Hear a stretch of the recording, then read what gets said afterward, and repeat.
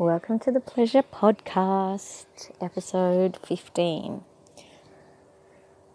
We so commonly use the term guilty pleasure, like when we enjoy watching a TV show or reading a novel, and perhaps they are labelled tacky by certain associations that we have, or perhaps it is around food and you really don't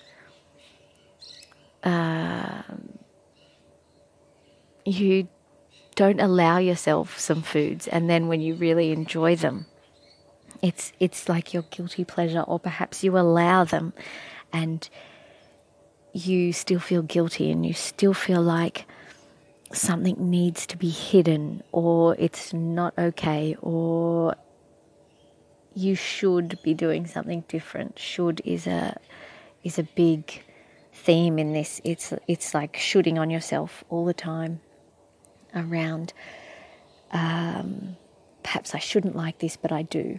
And whether or not there's shame in that, with the there's something wrong with me sense, then that definitely varies.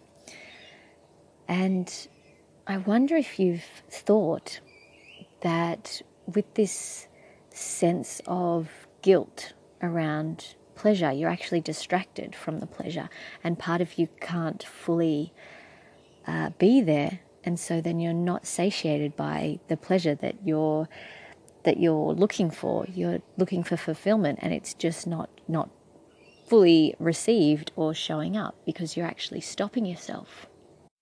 So part of you may be going kind of being on the lookout and going, oh, I've got to hide this, so I'm going to keep a lookout, and I'm going to make sure nobody sees me actually do this, and this will keep me safe, so I can enjoy this. And then another part of you might also be going, well, I'm going to enjoy this anyway. I've got nothing to hide. It's totally fine. I'm going to enjoy this anyway. That kind of rebellious streak from the part that's going, oh, this is not something I should be enjoying. This is wrong. And then there's part of you who's trying to enjoy it, but perhaps feeling the sense of, rebellion and that aggression in that, and that fear and that tenseness. So you're like, oh, I really love this. But actually you can't sit in it and relax in it and fully enjoy it because you're not all there. You're not all there. You're not fully embracing and enjoying and relaxing into the pleasure of whatever it is you enjoy. So you can't enjoy it and you don't feel pleasure around it.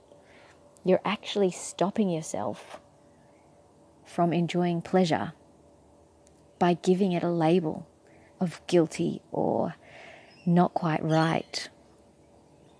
And really, you could be choosing pleasure. You could be choosing to fully enjoy it and listen to yourself and your soul and your body and what you need and what you want, and taking the little steps and totally trusting. And yeah, if something feels aligned and, you find yourself scoffing chocolate in the dark, and it doesn't feel good, then, look at what's going on. Are you guilting yourself? Does it actually not feel aligned? Does it feel like it is coming from somewhere else, a sense of hiding?